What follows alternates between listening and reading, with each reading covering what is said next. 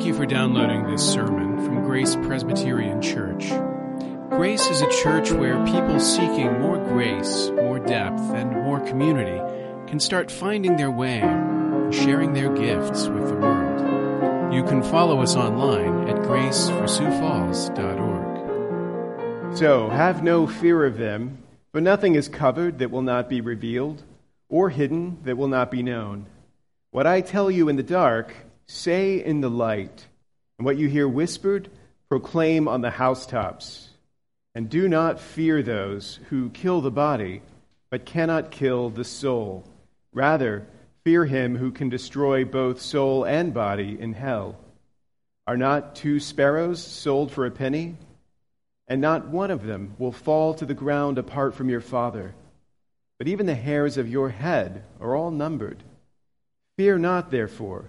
You are of more value than many sparrows. So, everyone who acknowledges me before men, I also will acknowledge before my Father who is in heaven. But whoever denies me before men, I also will deny before my Father who is in heaven. Father in heaven, we pray that we might declare Christ, that he might acknowledge us before you. As we hear your word, Lord, we pray that you would work within us to open our hearts to it and to guide and direct us. In Christ's name, amen. Now, perhaps one of the most famous statements in recent history made about fear was something Franklin Delano Roosevelt said, a statement so famous that not only could you probably recite it, but I think you could probably say it the way he said it. You could imitate the way he said it, which I'm going to try to do, but I'm not really good at accents or anything. But he said something like this: the only thing we have to fear is fear itself. That was a bad impersonation. Sorry, you'll have to imagine it. But I'm not embarrassed because, to be honest, if you think about it, it's kind of a bad sentiment as well. There are actually a lot of things to fear apart from just fear. There are real threats all around us, right? From a risk assessment point of view, this is not very inspiring. But from a political standpoint, it's actually pretty brilliant. One of the gifts of a modern politician is the ability to put into words things that people already believe. Preferably things they already believe about themselves. If you've ever wondered why it is that our politicians spend so much time flattering us, telling us wonderful things about ourselves, about people like us, about our national traits and spirit, it's precisely this. Because this is the kind of thing we like to hear. The only thing we have to fear is fear itself. For a people who already believe themselves to be basically fearless, these are wonderful words of encouragement. When Americans think of themselves, that's how we think. We are fearless people. There's nothing that we like more than an appeal to be fearless, because it seems to be something that comes so naturally to us. The thing we hate most is the accusation that we are fearful. We believe we are fearless. We don't want to be told that we are fearful. Since 2020, a popular slogan has emerged: faith, not fear. One of the stupidest things that people in recent history have said. I say it's stupid because it is, and also because we've all said it. And if we haven't said it, we've thought it. The logic of that, dismissing other people as irrational fearers when I act in faith, whatever it is I do. The irony of the slogan, of course, is that you can say it no matter what you believe. Everybody believes that other people do what they do out of fear. And everybody believes that they do what they do because they are fearless. They do it on principle. You're afraid of death? You should have more faith. You're afraid of losing your rights? You should have more faith. One thing, though, that all of us seem to agree on is the virtue of fearlessness. That fearlessness is good. Fearlessness is desirable. Because whenever we want to invalidate something, we just say it's born out of fear. Fear is bad. Fearlessness is obviously good. The right way to live your life is fearlessly. The right way to follow Christ is fearlessly. Do you know that the most frequent command in Scripture is do not fear, do not be afraid? The Bible actually tells you, do not be afraid, more often than it says things like repent and believe. Can you believe that? Fearlessness, a call to be without fear. Ironically, though, if you were to go based on what we already believe about ourselves, this common command in Scripture is actually one of the most redundant commands in Scripture, at least for Americans. Because we don't need to be told not to fear. We already don't fear. Jesus says, fear not. And we say, don't worry, Jesus. We weren't planning on it. We're Americans. Of course we're not going to be afraid. As far as we're concerned, the teaching of Scripture is fearlessness. The way to be a believer is to be fearless. And yet, if we're honest with ourselves, can we actually be fearless? Is it possible for finite, fallen human beings to actually be fearless? How exactly would we be fearless when we are surrounded by so many threats? Consider the example of Moses, a great man of faith, a leader of the people of God. When he found himself before Mount Sinai, the author of Hebrews gives us the quote. Moses said, I tremble with fear. Not I'm fearless, but in the presence of Sinai, I tremble with fear. Moses was afraid. If you'd been there, would you have called him out? Would you have rebuked him? Would you have said, Moses, have more faith. What's wrong with you? Or would you have trembled as well? We tell ourselves it's as easy as this. Just be fearless. But what Jesus says as we study this passage is more complicated than that. Jesus isn't just saying the only thing you have to fear is fear itself. Jesus tells us, fear not. But then he turns around and says, fear him who can destroy both soul and body in hell. Is that a contradiction? Hardly. He's talking about two different things. He's talking about two different kinds of fear. What we might call a wrong fear and a right fear. The wrong fear is bad, but the right fear is good. Jesus calls us to fear not, and in the same breath calls us to fear. Do not fear what you shouldn't fear. Fear what you should fear. That's the message of our text. Now, the wrong fear is the fear of man, and the right fear is the fear of God.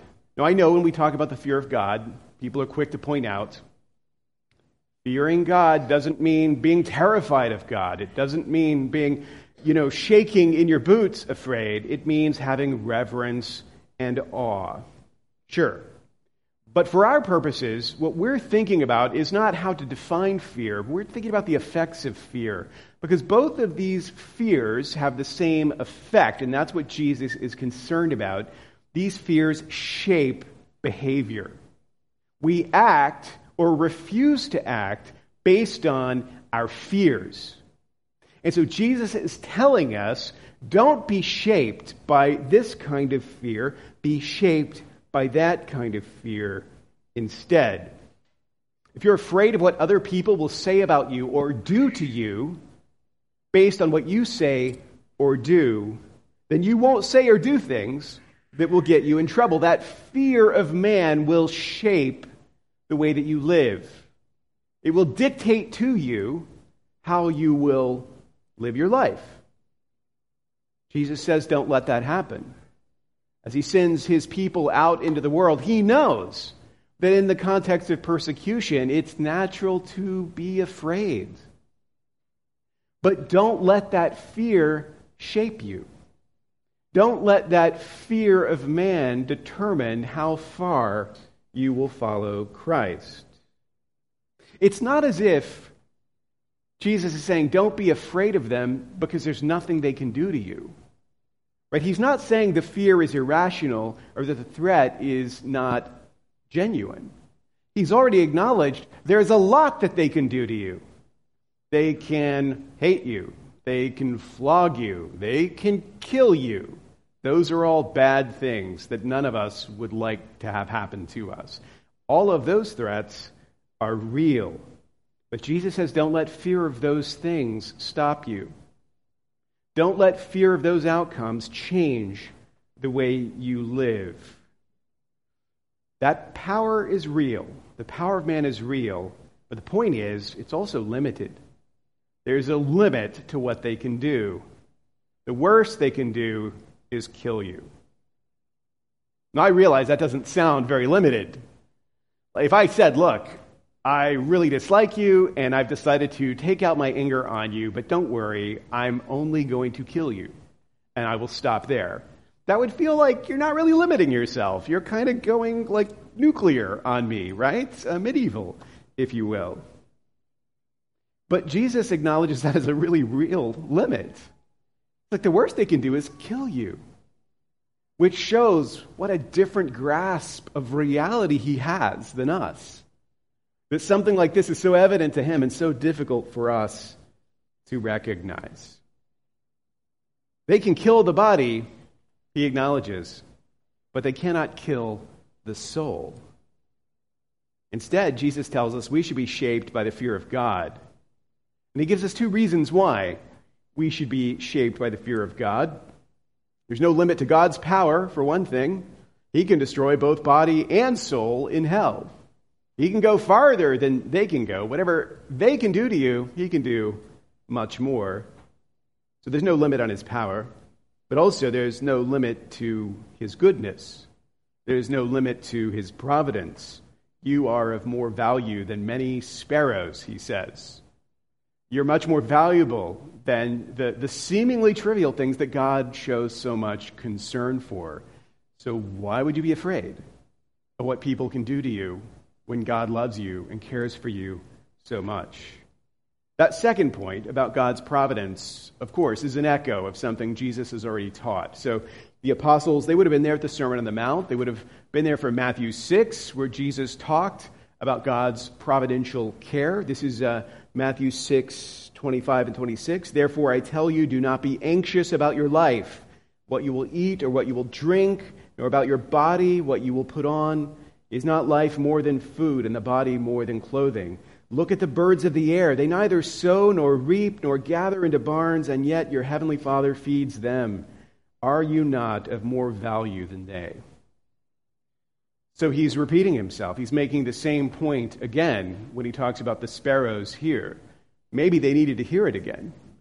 Maybe that's how quickly you forget these assurances of God's care. He's reiterating to them lessons they've already learned and need to keep learning. There is no limit to the love and the care of our Father. We can rely on his good providence and so have no need to be anxious even though we find ourselves as sheep in the midst of wolves. We can do that without fear because we rely on him. There's nothing that can happen to us apart from his providential care.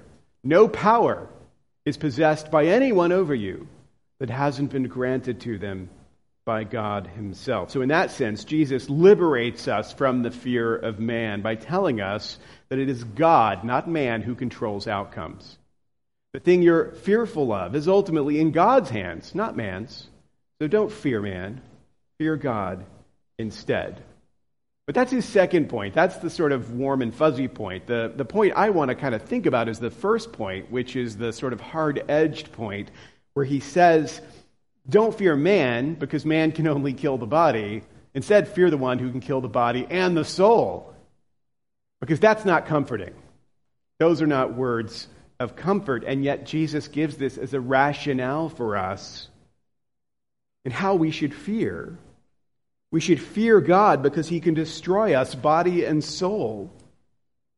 It's as if he's saying, if you're worried about the sentence that will be passed down in the court of man, don't worry, because in the court of God, that's where things really matter. There's nothing the court of man can do to you, but the court of God can do a lot. That's where you need to be concerned. That's what you need to be afraid of, basically. Human fearlessness is not a question of having no fear at all. That's impossible. That's foolish. Rather, human fearlessness is about having the right fear and not the wrong one. About fearing what we ought to fear and not fearing what we shouldn't. You are going to experience fear. And if you feel the wrong fear and you listen to it, you're going to go the wrong way. So instead, fear the right things to fear. They will lead you in the right path. Now, as you think about what Jesus is doing, he's counseling a kind of fearlessness that is enabled by a fear. That the fear of God is what allows us to be freed from the fear of man. He's reorienting our hearts. He's reorienting, you might say, our fears. You're probably familiar with Augustine's famous way of describing sin as disordered love. The idea that we don't sin out of bad motives, but we sin out of good motives, but they're disordered by our sin, right? Our hearts are corrupt. And so we long for things that we shouldn't long for. And we do things that we shouldn't do, but it seems good to us. It's because our passions, our desires are disordered.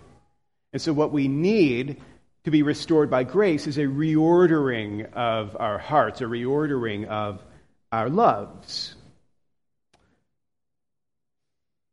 Jesus here, I think, suggests that the disorder goes deeper, that there's a disorder of our fears as well, that human beings suffer from disordered fears that lead us not to fear what we should, and instead to fear things that we should not fear. And that this kind of disordered fear governs our lives in a way that is largely invisible to us, because it influences how we weigh the importance of things. What sacrifices we're willing to make and which ones we're not. What consequences we try to avoid and which consequences we ignore. If we had to put a fine point on it, I'd say the focus of all this disordered fear is on the question of judgment. We fear the wrong judgment and not the right one, and it leads us astray. When Jesus speaks here, he's speaking in eschatological terms.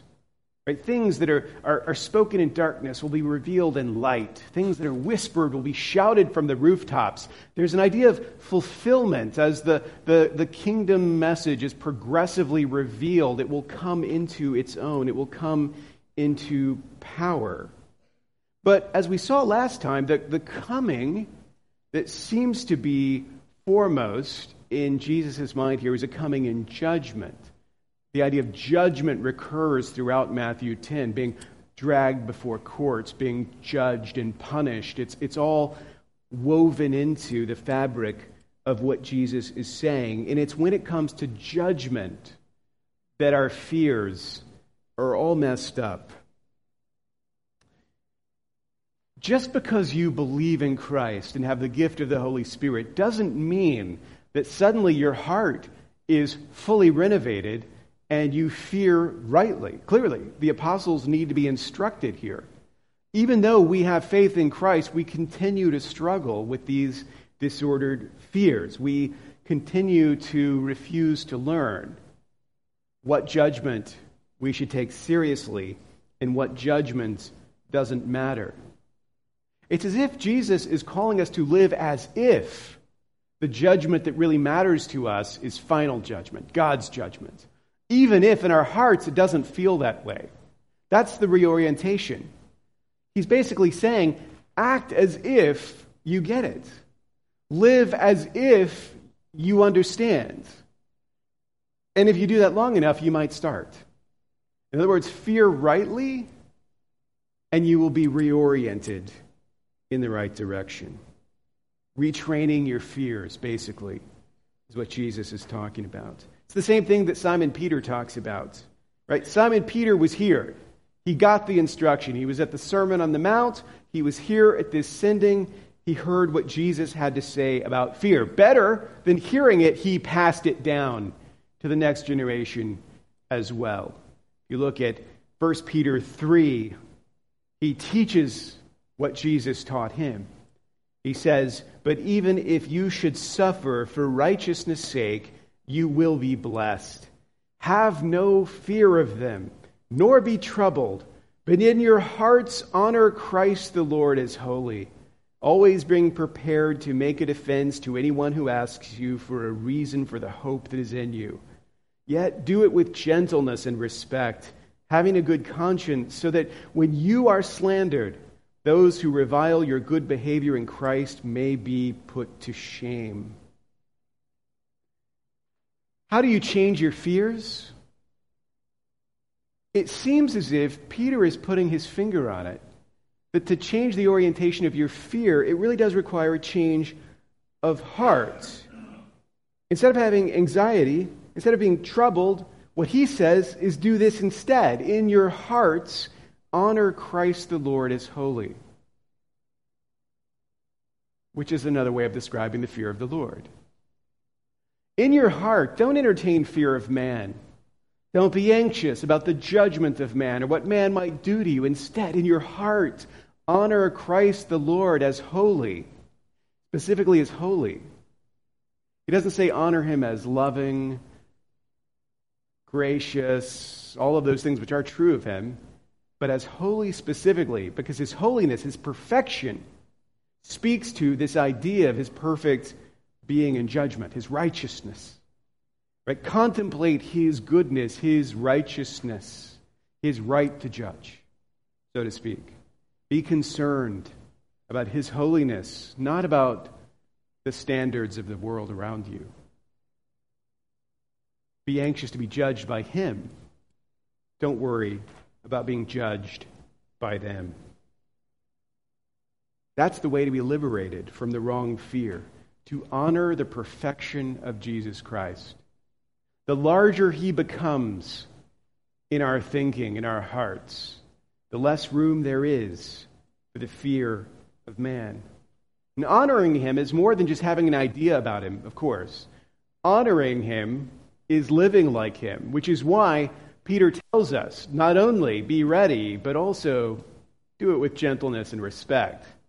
In other words, fulfill the mission of Jesus in the way of Jesus, as we've seen Jesus himself teaching us. You may suffer, Peter says, but that doesn't let you off the hook. It doesn't give you permission to go low. Instead, when you suffer, you must suffer as Jesus did. It is better, he says, to suffer for doing good, if that should be God's will, than for doing evil. So, yes, you must profess Jesus with your lips, but you must profess him with your life.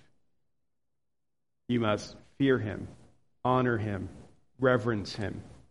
Jesus says, "To everyone who acknowledges me before men, I also will acknowledge before my Father who is in heaven. But whoever denies me before men, I also will deny before my Father who is in heaven." Those are chilling words. That's worse than hearing that Moses trembled with fear at Sinai. For Jesus to say, "Whoever does not acknowledge me before men, I will not acknowledge before the Father," should make you tremble. And those are chilling words by design.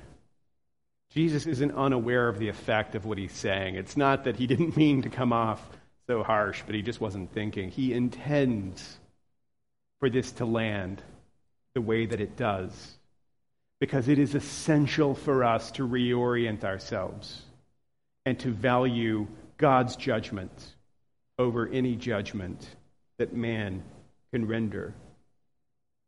Now, when you think about Christ's work of intercession, what is that work if not acknowledging us before the Father?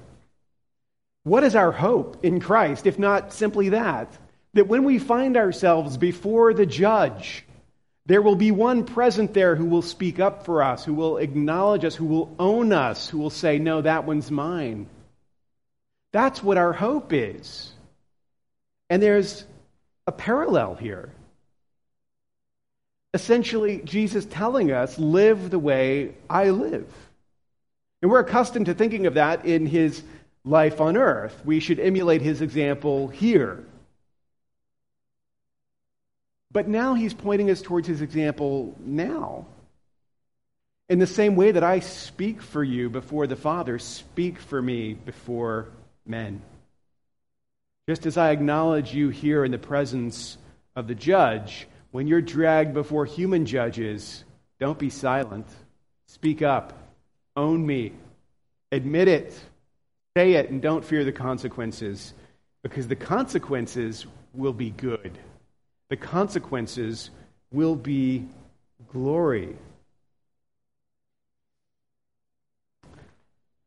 It's ironic to realize this, but only fear has the power to liberate us from a life of fear. It's as simple as that. If you live in fear, if you're an anxious person, if you're constantly fretting over what's going on and what people think about you or what they might do to you or what might happen, what unforeseen things are waiting for you around the corner, if that's the way you're living, the only way out of it is fear.